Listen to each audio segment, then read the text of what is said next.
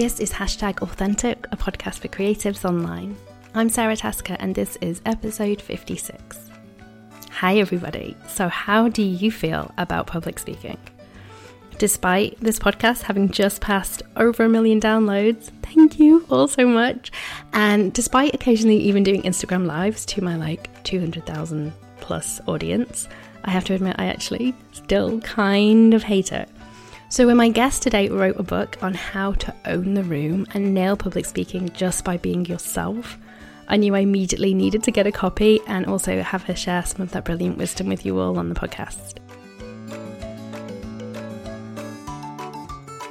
The speaking event Viv and I discuss for me in the interview you're about to hear has just happened in Ireland.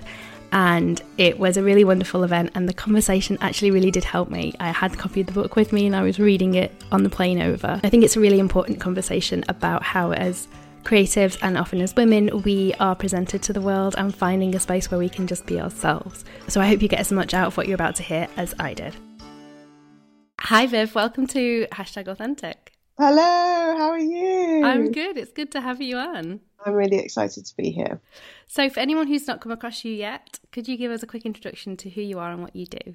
Oh, who am I? It's the essential question.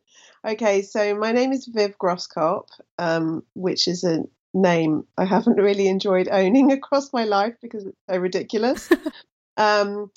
I am a writer, a comedian, and I am now the author of a book called How to Own the Room, which is about women, power, presence, and public speaking, which draws on the work I've started to do with lots of women in all kinds of walks of life about learning how to present themselves better, how to speak even if they have to be in a job interview or if they have to give a speech to 1,000 people.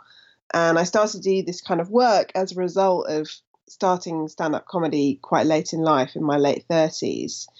And because I was quite new to it and learning how to do it, lots of people I know would ask me to come into their work and give a talk on how did you manage to do that from nothing to doing stand-up. And then that sort of just grew organically into me teaching, presentation and public speaking, which I just find amazing and fascinating. And increasingly, I was being asked to teach this to women. I do teach mixed groups, and I think women and men have a lot of similar problems in this area. But I think women in particular know what it feels like to feel small in a public situation and not be confident about getting out there and saying, yeah, this is what I have to say, here it is. And also because a lot of companies now have budgets for diversity and equality and inclusion, that's a growth area for a lot of companies that they're trying to give women a voice. So yeah, that was a very long introduction to who I am. But yeah, it's fascinating. There's so much I want to dive into there. First of all, how did you get into being stand-up comedian at age 30? The short answer is midlife crisis. At 30, I hope that's not midlife. Oh yeah, exactly. Well, I don't know. In the olden days, late 30s would easily be midlife. True. Hopefully not anymore. The longer answer is, I would say, delayed ambition and delayed life dreams and cutting myself off from the thing I really wanted to do and being scared of it for too long. So as a child, I desperately wanted to be a performer, actress or a stand-up comedian. I used to love Doris in The Kids from Fame. Like people of my age, 40s will remember that. Other people won't.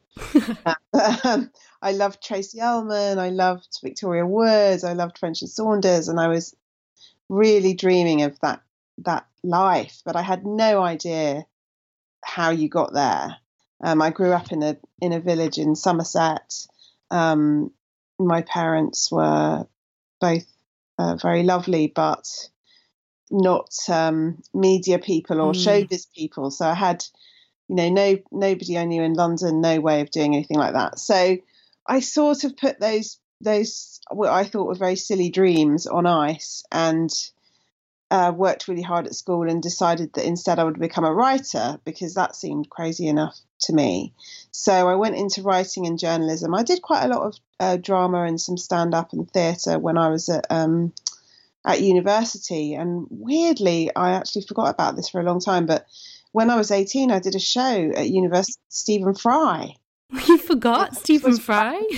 Really wanted to do, but it never kind of went anywhere, all of those things, when I was in my late teens. So I just always felt like, oh, it's obviously not for me. And I think I had this idea that, I think a lot of us have this idea that you're going to get plucked out of nowhere to do this amazing thing that you want to do. That if it's meant to be, it'll find you. Yeah, and if you don't get plucked, then it wasn't meant to be. And it took me a long time, like maybe 20 years of adult life, to realise, oh no, nobody gets plucked. You just have to do it. You have to choose yourself. Like the American marketing guru Seth Godin, I'm a big fan of his daily newsletter. He says, choose yourself. And in the internet age, everybody, you're a great example of this, Sarah.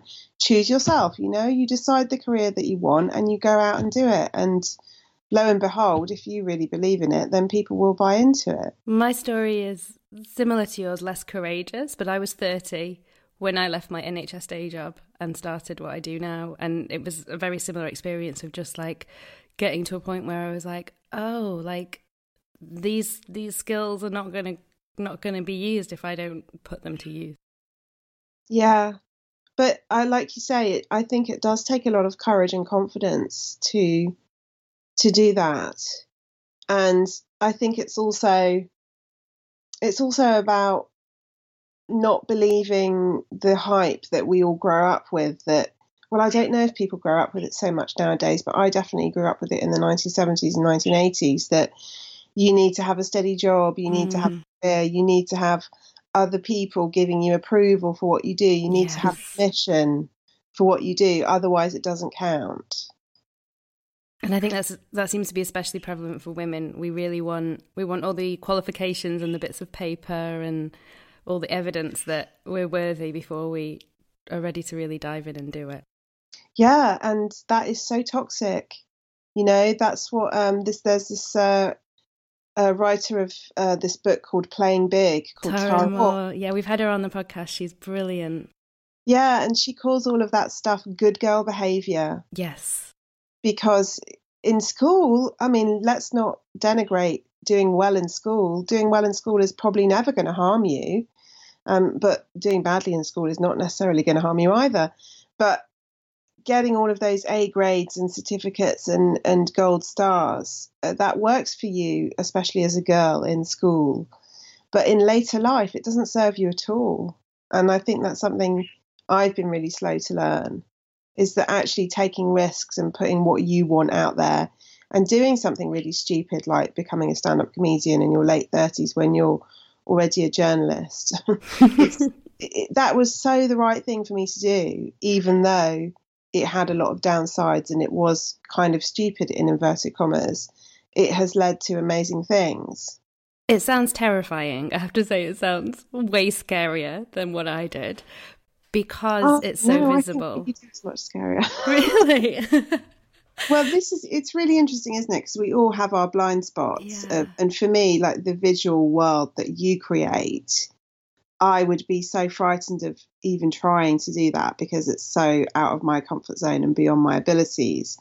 Whereas doing stand-up, for me, it became more scary to not do it because I felt I was betraying myself. I was letting myself down by not getting into it. The actual doing of it, of course, it's scary. It would be stupid to say it isn't. Of course, you get scared before you go on stage. That's a natural human physiological reaction. And I've seen, I've worked with loads of household names, and I've seen Michael McIntyre pace the stage before he goes on. It's a normal, natural thing to have adrenaline. I think maybe we should rename it as adrenaline rather than nerves. And often that adrenaline fuels a better performance because you're raising the stakes and the audience need the stakes to be high. for it to be a really great, important performance. Yeah, so the scariness for me, though, it's funny. Lots of people say, oh, stand up, that must be so scary. Actually doing it is not scary for me. Not doing it is scary because it means I've given up. This thing, though, that is really scary in doing a career like this is how do you sustain it after a number of years? Right, because it's not like you just prove yourself once and then you're there. This is something you've got to kind of keep winning at. Yeah, and maybe, I don't know if there are parallels in the social media world as well, where at the beginning you have a lot of energy. You have the energy of launch, of the excitement of like, oh, this is new for you, but also for other people. Like, oh, there's this amazing new person. Oh, this is a new Instagram feed that I'd never seen before. Oh, this is a new woman doing stand-up comedy. I haven't seen her before. Oh, that's exciting. And that buzz will last you for a couple of years. But after that, you've got to find the next thing to keep people interested. Absolutely. So have you found the next thing? Well, for me, I'm still trying to work that out, Sarah. If you have any tips, then let me know. I've always had a sort of diverse portfolio career where I do lots of different things. And I really enjoy that. And I think it suits me. I've got quite a butterfly mind and I'm quite interested in other people. And yeah, I quite like mixing it up. And also I have 3 children, I'm married, and I don't want to have a career where I have to go and do a residency in Las Vegas for a year. Although actually, if I got offered a residency in Las Vegas for a year, I'd probably just get divorced and abandon my children. Las Vegas, if you're listening, she's available. Yeah, no, in reality, I would not do these things. Yeah, so the challenge for me is to keep hold of the things that matter to me in my life and still do the things I want to do creatively and professionally.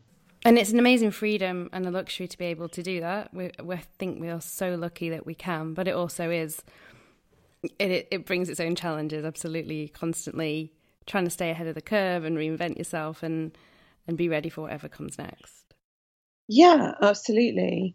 And in some ways, the environment that we're in now compared to 10 or 20 years ago, it's amazing because it's very conducive to those reinventions. It makes it a lot easier. I think, 20 years ago, you maybe had a career high or you achieved a certain audience and a certain attention at a particular moment. And you didn't have the means yourself to sustain that. Everything belonged to the gatekeepers, so agents, managers.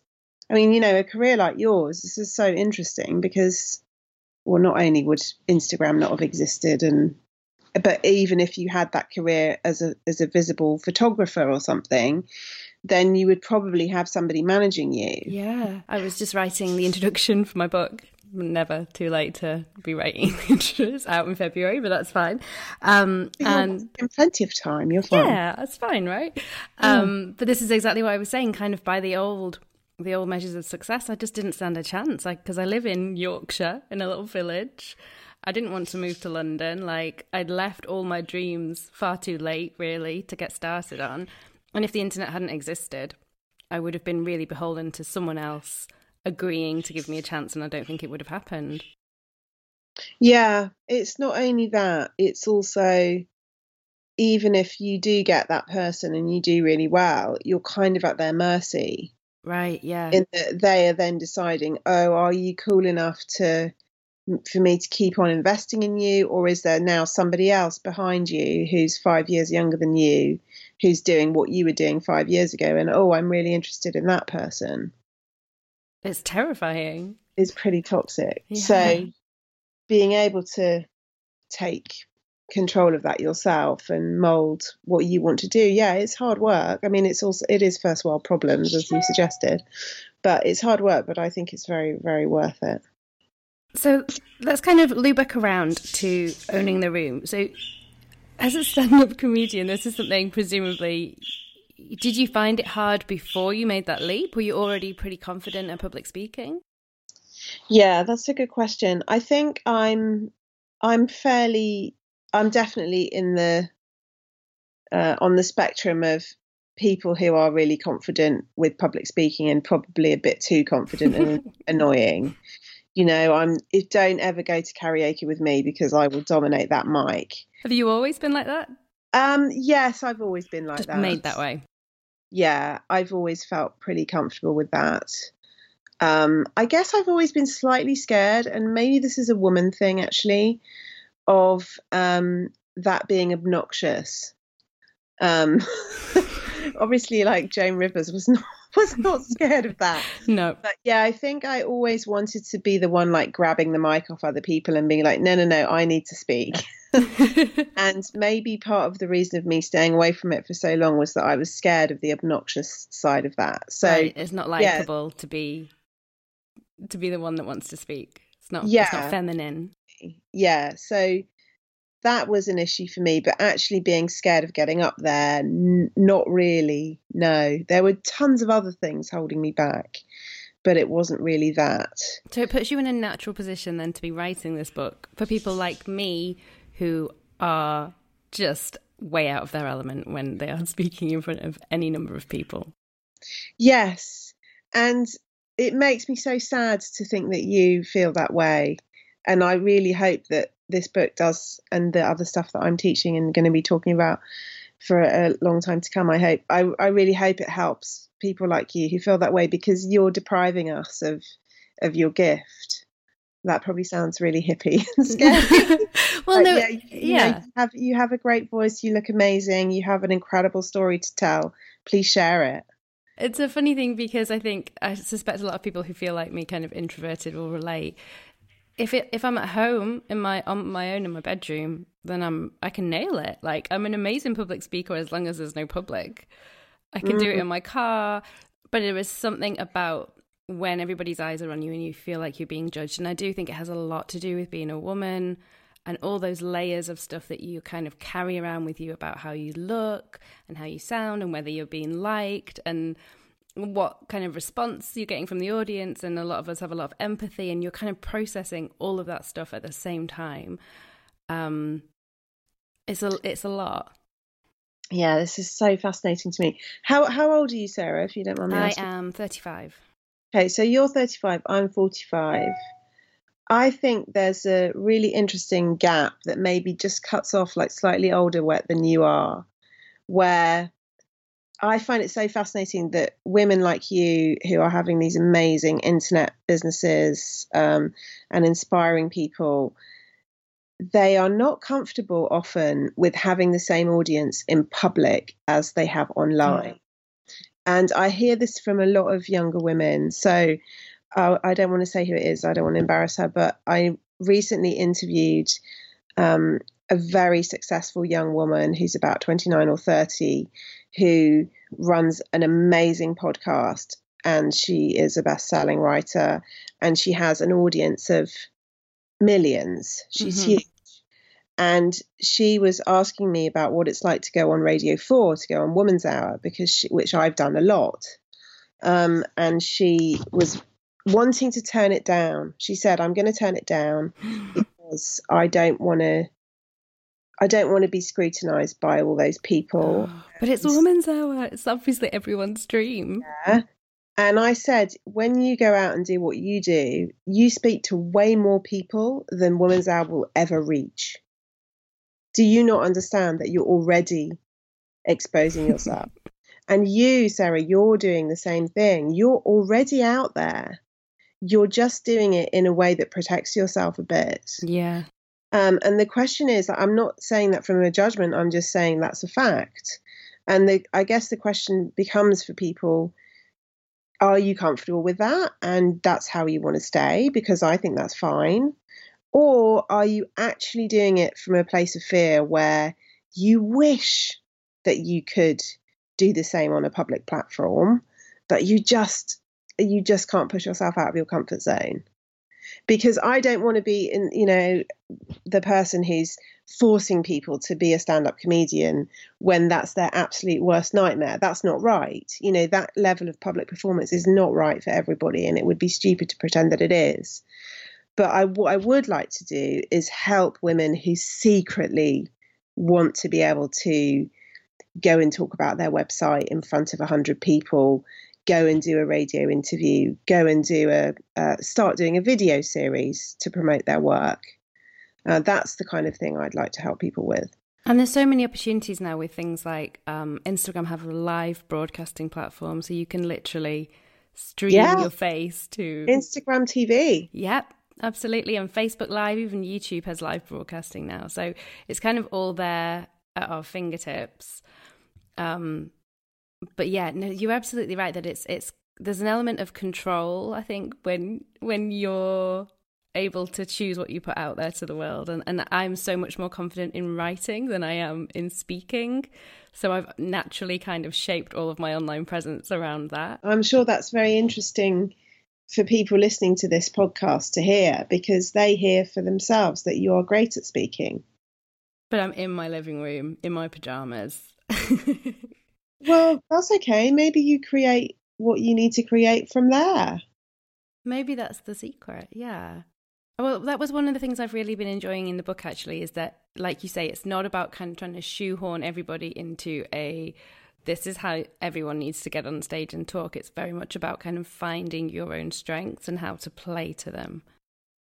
Yeah, absolutely. And I think it's really key for women to do this now, and it's key for them to do it fast as well if they possibly can, because I feel I keep going on about how old I am. Maybe it's because I feel a bit tired at the moment, but at my advanced age, especially now, because like my eldest child is 14, my daughter is a son, my daughter is 12, my other son is 8. I feel like time is going past really, really quickly.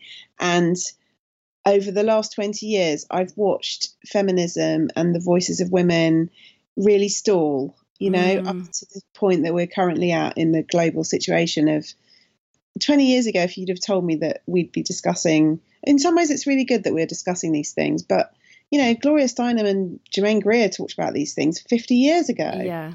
And so I feel like this work is really urgent.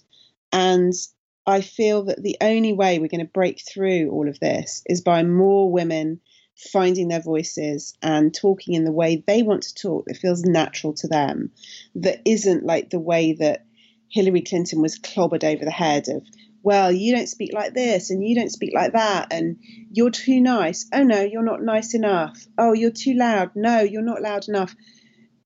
We've got to find a way for more women to come forward so that those accusations can stop. And so that we see that there are so many different kinds of communicating. Now, I always love to give this example. If you think in your mind of what the communication, leadership and speaking style is of a football manager, like I know absolutely nothing about football, but I can see in my mind's eye when I think of football manager about 10 different men. I wouldn't probably be able to tell you all their names. Alex Ferguson. Yeah, he's the only one I can Mourinho, that's probably it. Gary Lineker, was he one? Probably not. Something like that. But you think of like men in that area, which is a tiny area, tiny, so tiny that like I don't even know what their names are. They would have completely different speaking styles. Yeah. Completely different. They would have nothing in common, each of those men. And yet they're all able to project leadership, power, presence, authority, authenticity in a way that people believe in them and don't criticize them and just think, oh yeah, that's you doing your job. And there's really no equivalent of that for women. There are some brilliant women showing amazing speaking styles, but the numbers game is against us at the moment. So we just don't see enough of these styles. So that's what I would love is, for more introverted women to come forward and say, I hate speaking and I might not do this brilliantly, but this is what I have to say. And you better listen carefully because I'm going to talk quite quietly because I don't like loud people. That's what we need, is just to see this incredible diversity of voices and presentation styles. And not trying to have to fit into the kind of, it's quite a masculine mold of the TED talker with the headset and the pacing up and down the stage, because that's not going to be everybody. Yeah, well, a really good antidote to that illustrates what I'm saying is Susan Cain, who's the writer of a book called Quiet, which is Yes. about the power of introverts in a noisy world. And her TED Talk is fascinating because it's all about how she wants to communicate with the world, but feels like that would go against everything inside her. It makes her skin crawl to think about getting up in front of people. And yet she's written this book and she knew that it would be a good idea to do the TED Talk. So she's tried to do a TED Talk as an introvert. And she's a brilliant speaker. It's just we very rarely see that kind of speaking. It's funny for me. So earlier this year, I was invited to be keynote speaker at an event in Australia. Please don't tell me you turned it down. No, I went. I had to take my husband and my daughter because I was too scared to go alone, but I went. And well done. Did it. And it was a beautiful event, and it was a room full of just my people. I wanted to be best friends with every single person I spoke to there. But I had to come to this kind of realization, actually, that I couldn't do it as a typical TED talker. That it wasn't me. And if I did, it would have come across so inauthentic and so disingenuous for me to try and pull out this different person to the person that everyone then maybe knew from the podcast or knew from my Instagram. It would have just been really jarring anyway. Not that I could have done it. But I have a health condition that means if I stand up, my heart rate, I get too breathless. So I had to sit down, and I just had to give this, I think it was about a 40-minute talk that was very, it didn't tick a lot of the boxes, I think, of kind of a normal public speaking keynote speech. And I found that really, what I found hardest about that was just accepting that was my style of public speaking, I suppose, and that obviously there's things I can improve on within it, but because there's not very many role models, I think until you've seen someone else do it, it goes back to that thing of thinking that it's not worthy, and you want someone to tell you that it's okay. That's amazing that you did that. What was the feedback that you got? It was all lovely. I've not had any negative feedback. No, it was glowing, and the conversations I had with the women afterwards were, I think we felt more connected because I think they related to me. Most of the people in the room were introverts as well. That's why we're all on the internet instead of out in the world. So, we found our way of selling ourselves that way. And so I think the feeling I got was that people could relate an awful lot to how I felt on the stage and felt like they knew me and that it was more intimate because of that. And how did you feel while you were doing it and just afterwards? While I was doing it, I suppose I was just focused on the doing. So I felt okay. But afterwards, I wanted to crawl into a small space and hide. And do you see now that was silly because you only had good feedback? Yeah. I mean, it's hard. It's hard, isn't it? That inner critic. It's a process for me to kind of, I'm still convincing myself that it's okay. Yeah, well, the process is happening whether you like it or not. Yeah. How many people were in the room? Maybe about 200. Sorry, that was my postman just shoving some stuff through the door. Postman, that's incredible. 200 people in Australia. Yeah, and next week I'm going to Ireland to speak in front of about 250. So this is a very timely conversation for me, actually. Yeah, are you going to approach that in the same way? Well, I have slides this time. I don't know. I've gone fancy. But I hope I can bring that. I think I don't have a choice. I can only bring myself to that stage, and that's the lesson I feel like I'm in the middle of learning. Oh, that is a great lesson. I love that. Like, I don't have a choice. All you get is me. Yeah. But your book has been helping me with that, genuinely. Oh, I'm so glad. I think it's the first time I'd heard that message, really, of like, that's okay. You don't have to work on that. You just need to embrace that. Yeah, that is okay. And I think that's so powerful, the idea that basically all you get is me. That is it. That's it. And if you don't like it, well, too bad, because that is all there is. And, in life, some people love us and they get us, and others don't. Yeah. And that's not the end of the world. That's hard, isn't it, though? As a woman, I think that's hard because the likability thing again. You've kind of been conditioned as a girl to think your worth comes from making everybody like you. So then to stand on a stage or to do any sort of public presentation where you risk rejection is really difficult. Oh, I think your worth comes from being the person who can say, thanks very much for inviting me. Yes, I would like to come to Australia. By the way, I'm going to sit on a chair because I have a medical condition. So either I sit on the chair or you don't get a speech. I think that's amazing. I love that. That's so great. You know, that's exactly what we need to see. Because actually, although you may think to your self-critical self, oh no, I did it wrong because I sat in a chair.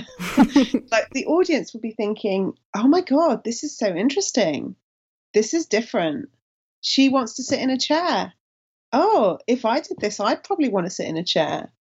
And that's actually going to be more productive and interesting for the audience than if you stand up and give, in inverted commas, the perfect keynote.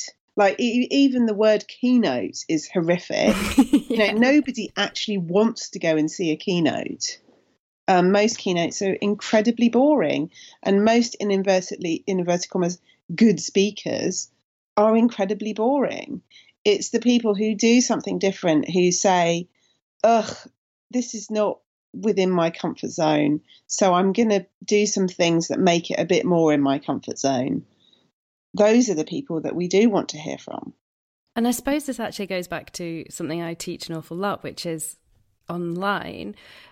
The things that make you unique, the things that are you, are the things that are kind of a beacon that will call out to your right people. And that's how you'll find the people who want to read your stuff or buy your book or buy your products. They'll know that you'll like them, and they'll know it's for them by those things that make you unique. And you're really just saying the same thing to me about public speaking. Yeah, absolutely. Absolutely. It's interesting to me, though, what you said about the fear of criticism, the fear of rejection, because I absolutely have experienced that. Everybody experiences that. How have you got over that in terms of your approach to your Instagram feed and that idea of post what's unique? I guess the thing that gives me comfort online is the thought that there's enough to go around for everybody. So it doesn't matter if that one person decides to unfollow me or 100 people decide they don't like what I've done. That's fine, because there'll be 100 people somewhere else that do. And maybe I get stuck on public speaking because there's only so many people in the room. Yeah, so the public speaking is a slightly different version of that, because you could experience face-to-face rejection. Is that what it is? Yeah, maybe it is that. Maybe it's the confrontation. And I get really into that space when I'm on a stage. Sorry, this has turned into just like a full-on counselling session. Who doesn't love a full-on counselling session? Come on. I'm sure it's helpful for other people. I can't be the only one feeling this, right? When I'm on a stage, or even just talking to a small room of women, I'm looking at everybody's faces and I'm trying to think, are you mad? Are you hating this? Or is that just your relaxed listening face? Yeah. Okay, this is a really, really important thing to talk about. So I've been in this position hundreds, maybe thousands of times. And I've been in the position where I know, and I have physical proof afterwards, that people hated me. Uh-huh. So it's not just in my mind, because, you know, in comedy, there are going to be nights when you bomb and where the audience turns against you, and you can't deny it. You can't just get up and say, well, you can get up and say, okay, fine, it wasn't for you, but you can't deny that you bombed. I think in probably the kind of events that you would do, it would be very unlikely for you to bomb on the level that a stand-up comedian would bomb. Although if you ever do, please record it, because it'll be hilarious. But the trick that I've learned is two things, really. One, for you personally, do not look at everybody in the audience. And if you practice making eye contact across the room in a way that is slightly glazed. Okay. Right. And make sure your eye is drawn to, if it must be drawn to someone, to the person who's loving it. Because there's always somebody who's loving it, or who just gets you, or who has empathy or sympathy. Because if you can find, say, 4 compass points in the room where you're getting a good energy from somebody, then and focus on them and do it for them. And sometimes there may only be one person, fine. Do it for them and just look away occasionally, because otherwise you might freak them out a bit. So that kind of trick eye contact or focusing on the people who are loving it, that's really important. The other important point is, why are you putting so much pressure on the other people in the room? You're putting so much pressure on them to give you all the love. Yeah. And to give you all the understanding. They may be having a shit day. They may have a hangover. They may have been forced to go to that event to support somebody else who wants to be there, but actually they're just not that interested in it and they want to go and watch a video about football managers. They could have just had news yesterday that somebody in their family has a terminal illness. This is what I always focus on when I'm really, really nervous, okay? Imagine that there's somebody in the audience who's just had news that somebody in their family has a terminal illness, and they've come here to distract themselves from that, or they paid so much for the ticket that they don't want to lose the ticket value, but really they shouldn't have come because they should be at home crying. There could be somebody in the audience who is sick themselves, who doesn't feel very well. They are not going to be able to rearrange their faces into an expression that suits you and supports you in that moment. Totally true. I mean, this is all quite brutal stuff. Yeah, but it's so true. It's so obvious, isn't it? When you say it, it's like, oh, of course. So the problem with all of us when we take centre stage in a tiny way, or even in a job interview, if you're with one other person, or in a massive way, if you've got 200 people in a room, 1,000 people in a room, it really helps to think, this is not just about me. Or if you can, this is not at all about me. And focus on the other person and use your imagination, which you're currently using to invent all kinds of anxieties and potential negative criticisms, which will probably not happen anyway. Use your imagination to think about what that person might be going through and what you can do to make things better. It goes back to, I remember in my early 20s, I went for some CBT, and one of the things that I really took from that was that if someone's kind of rude to you, or someone doesn't return your call, or you walk past a friend in the street and they blank you, the trick was to think of 10 reasons that had nothing to do with you that had happened. Yeah, it's great advice. It is good advice. I still use that now. My 20-year-old self was obviously way more neurotic, because I don't feel I would need to do that most of the time now. But it is the same exercise, isn't it? It's to say, okay, that person on the front row, I'm not too sure they're into this, but it's easy to come up with at least 10 reasons that are nothing to do with you. Yeah, and I think if you train yourself to do it over a number of times, it just becomes second nature. And it actually then becomes quite powerful, because you can really concentrate on the message that you're trying to get across to people.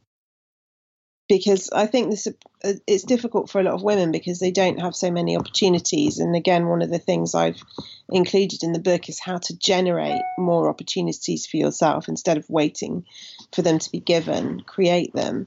Women don't have as many opportunities to practice this. And I think they don't feel so confident going into a space saying, this is my message, this is my call to action, this is how I want the world to change, because they're so busy thinking, oh God, what if everybody thinks I'm shit? What if I shouldn't really be here? Maybe I've worn the wrong thing. Maybe everyone hates me because I said that I was going to sit down. They're very distracted by all these totally normal things. It's totally normal to feel this way, but they're so distracted by all this that they don't bring their gift. You've got to bring your gift. We've all got one. In the book, like you said, you've got lots of ideas about how people can get more experience, but also I really like you've got lots of suggestions for how people can come up with ideas of things that they want to talk about. Because I suspect there might be people here listening thinking, well, this is all well and good, but I've not been offered any speaking opportunities, or I run a really small, quiet business from my home, and maybe they think they don't have anything to share with the world. What advice have you got for those people? Well, we all have expertise. Some of our expertise might lie in always making yourself available to watch your favourite television programme at the same time every week. I fail at that. I would like to know how people manage to do that. Or your expertise could lie in how to build a small business, or how to reach out to people locally so that they find out about your business, or how to cope with adversity because nobody gives a shit about your business. We all have expertise because we all have experience, and we love hearing about other people's expertise and experience. So the key is building it into a story, is working out what that is, and then building it into a story. And I think the way you work out what your expertise is to talk to people around you who you know are supportive.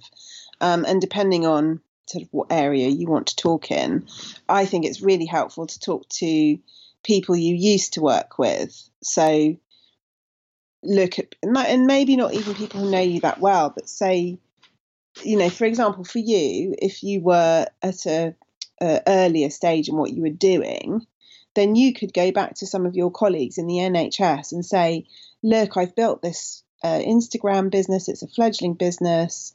It's taking off. I'd really like to prepare some talks for people about my business and what I do. If I did those talks, what things would you want to hear from me? What would you want to know? And then you're finding out those things from a lay audience. So you're sort of trying to anticipate the questions of an audience in advance so that you know what sometimes we ourselves do not know what is the most interesting thing about us, because the things that we do quite naturally. Yeah, we just take it for granted. Yeah, I'm sure you've had to think a lot about this, and you teach this. But probably before you started doing that, you didn't think about how to take a beautifully composed photograph because you just did it. Yeah, and then extrapolating it back into steps is kind of the secret to then teaching it to someone else.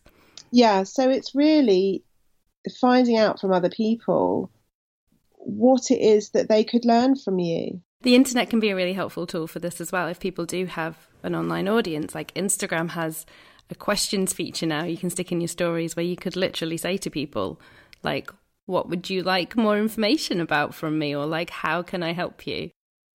Yeah, exactly. And I think that's such an informative process to undertake, because sometimes, like, I'm coming up with questions now for this book, How to Own the Room, because people are starting to, ask what's in the book and how can it help me, and people are already starting to message, like, is there anything in it for people who think they're going to throw up as soon as they go on stage? And I'm thinking, oh no, maybe I didn't put in enough information about that. There's definitely some information. But another part of me is thinking, oh, I'm not the best placed person to answer that, actually. I think you might need to go and see a hypnotherapist if you had a serious physiological problem. So it also teaches you where you can help, and it also teaches you where you can't. And then you can really narrow in and, blow up the stuff that you're really good at and that you do know about. And I guess we don't need to wait for an audience. We don't need to wait for an invitation anymore, because we can put it out there on the internet. We can find a platform. Yeah, no, that you're so right. But I would also say in life, never, ever wait for an invitation, because fuck me, that invitation is, sorry for swearing on your podcast. It's all good. That invitation is never coming. Believe me. I've been through this in writing, in comedy, in speaking, in every, the invitation is not coming. You've got to create it first. Show up and do stuff, and then people will be interested. If you don't believe in yourself, you can't ask anyone else to believe in you. No, you can't. And they're quite right not to be honest. I think that's also pretty brutal. That is brutal, but it's true. I'm a bit tough love, I'm afraid. Yeah, but the thing you said is really interesting as well. Certainly you can create these opportunities online, and I hope many women are inspired to do this, or already doing this all over the shop. The thing I would like people to be wary of is be careful that you're not doing more hiding. That's what Tara Moore calls it, hiding.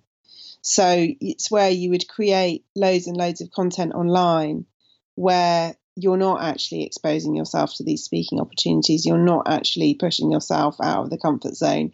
You're just generating more and more stuff that makes you feel safe, and you're avoiding the thing that could actually really endear you to people, engage people, inspire people, which is, the thing that you did in Australia.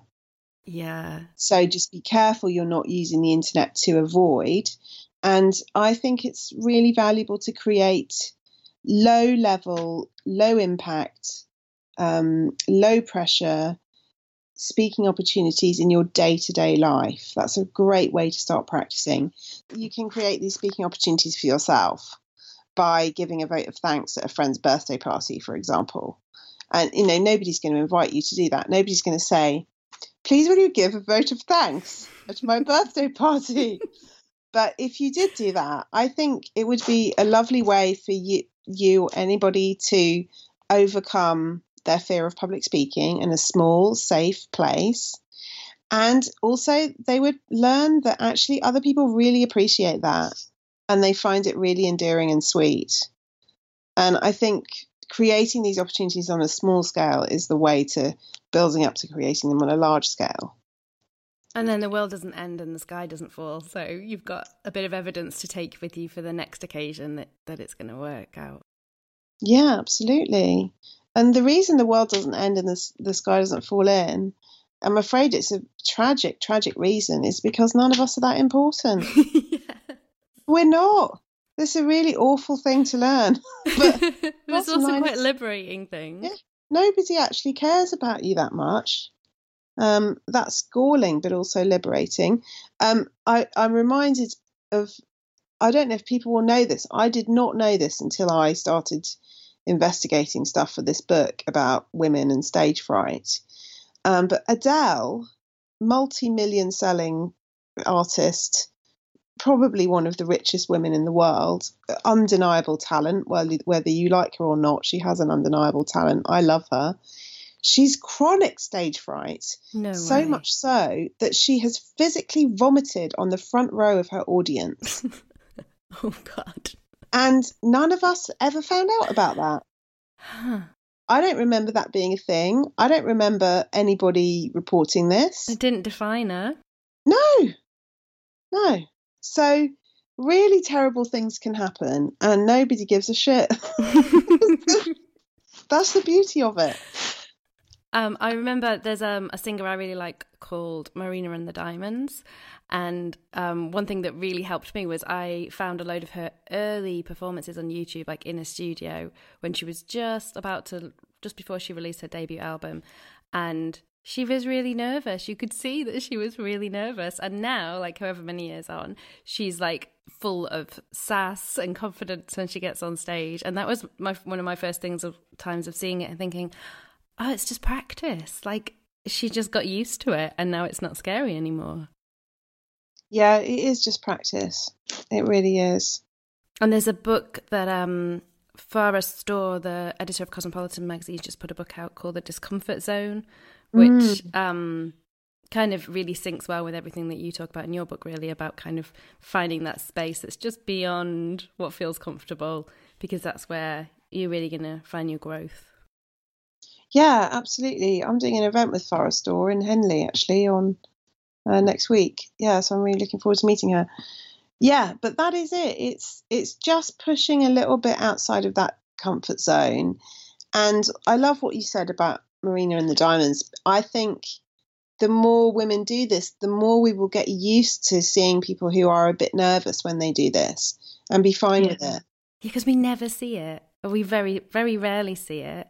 So that when we do, it kind of feels a bit like, oh no. Really interesting example for that, if people want to look it up, is the speech that Emma Watson gave about, I think it's the hashtag Him for Her speech that she gave at the United Nations. And she's incredibly nervous in this speech. Unbelievably nervous. I find it extraordinary to watch. It's very powerful, beautifully written speech. She delivers it beautifully, but it clearly means a lot to her. And she was very anxious while she was giving it. And she obviously made the decision to not be an actress while she gave that speech, because she must have the skills to deliver it as Hermione or deliver it as some other badass character. Yeah. She could have chosen to do that, but she must have thought, no, I'm just going to do this as myself. And there's going to be a cost to that, which is that people are going to see my nerves, but tough because it will be more real. And it's really powerful for that. It kind of gives it more power because it makes it a human being on the stage instead of a perfect speaker. Yeah. And I think actually if she had done it as a sort of badass Hermione, I think people would have ignored it. And instead it created this huge impact that kickstarted a whole feminist thing, like way before Me Too and all of that. It captured loads of headlines because it had the ring of authenticity that, oh wow, she really does care about this. What's the best experience you've had of public speaking? Oh, what a great question. I guess two things spring to mind. One is when I've come off stage after my own show. I've done 4 Edinburgh shows, stand-up comedy, and I know that it landed with the audience and they enjoyed it. And I'll usually do about 25 shows in a run, and I'll have maybe 4 shows where I really feel that really strongly. And it's the feeling you get from the audience at the end of the show is just so undeniable. Yeah, that's amazing. And the other time I felt really great, which is totally not down to me, but I don't care. It's when I hosted Graham Norton's book tour, and that was for like the biggest audience was I think 2,000 people, and the love that he gets is just so massive, and I felt like I could hive off like a tiny bit of it for myself. So tragic. And so that was a really fascinating experience to be with someone who commands. I mean, he has a really amazing relaxed presence. Yeah. So in the moment, he's got no ego.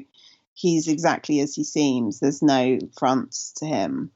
That was very inspiring. And to experience the goodwill that he gets from an audience. And also, you know, he was very sweet and supportive to me and gave me lots of advice. And yeah, so that was a really inspiring time. Oh, what 2 amazing examples.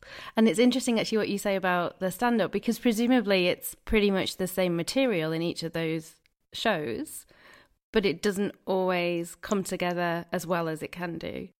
Oh yeah, and that can be hugely frustrating because one day you'll think, excuse me, could you please go and speak to the audience yesterday? Because they understood this and they got it. How funny. It's just chemistry and... Yeah. But of course you are at fault.